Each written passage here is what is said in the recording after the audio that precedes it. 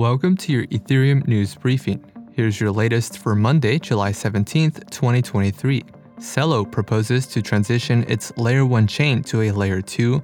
Aave's Go stablecoin goes live on mainnet. zkSync airdrops an experimental NFT collection. And Unstoppable Domains adds support for ENS domains. All this and more starts right now.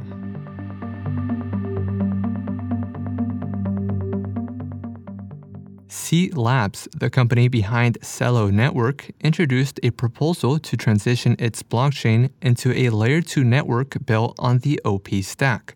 The new Layer 2 would also use an off-chain data availability solution powered by EigenLayer. Known as EigenDA, the solution allows Ethereum restakers on EigenLayer to opt in to secure data availability for other chains. The proposal also outlines an architecture for leveraging Celo's existing validator set to power a decentralized sequencer.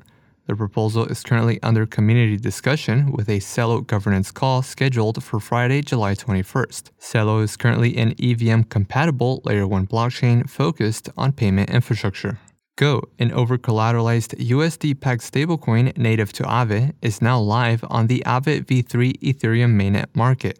Users can now mint Go against any supplied assets on the Aave v3 Ethereum market, including Ether, Wrapped ST-ETH, rETH, Uni, SNX, and Maker. Users can currently borrow Go at a 1.51% fixed APY. Staked Aave holders also receive a 30% discount on the Go borrow rate.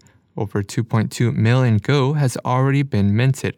The multi-collateral stablecoin features a 100 million Go borrow cap and allows borrowers to swap out their base collateral. The Aave DAO governs Go, including its supply, interest rate, and risk parameters.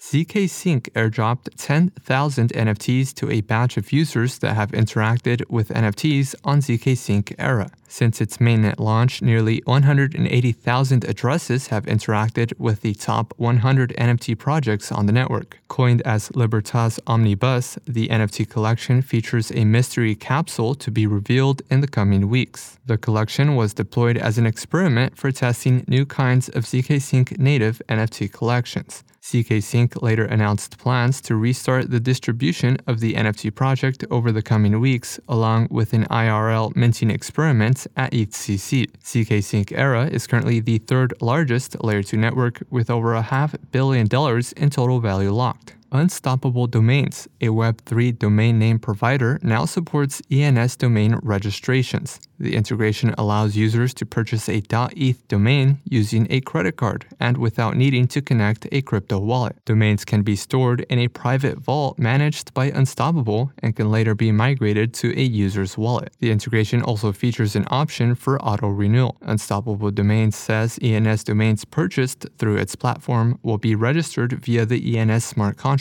to ensure no naming conflicts. Future updates will include direct support for managing ENS domain records, including crypto addresses, avatars, and profile data. And lastly, Liquidity, a stablecoin protocol that currently only supports Ether collateral, announced Liquidity v2, a new iteration of the protocol that will feature leveraged borrowing and support for liquid staking token collateral types. The v2 upgrade aims to solve the stablecoin trilemma, striking a balance between scalability, stability, and decentralization.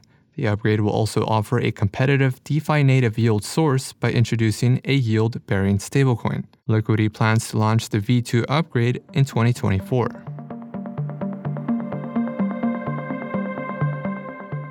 This has been a roundup of today's top news stories in Ethereum. You can support this podcast by subscribing and following us on Twitter at ETHDaily. Also subscribe to our newsletter at ether.fm. Thanks for listening. We'll see you tomorrow.